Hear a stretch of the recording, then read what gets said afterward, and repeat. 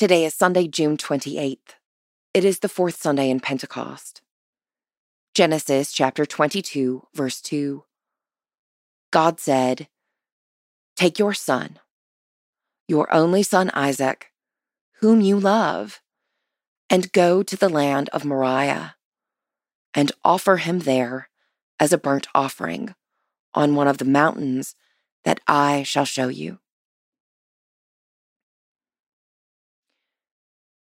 The story of the sacrifice of Isaac is one of the hardest in the Bible for me to read, especially now that I have a son of my own.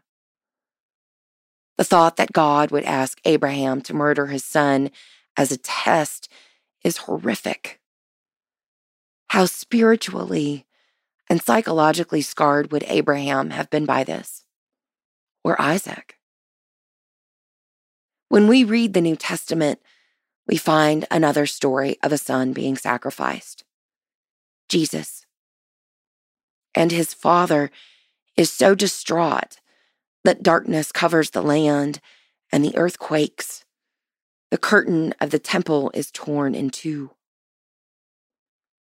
God has first given everything for us. God asks for no more than God has already offered.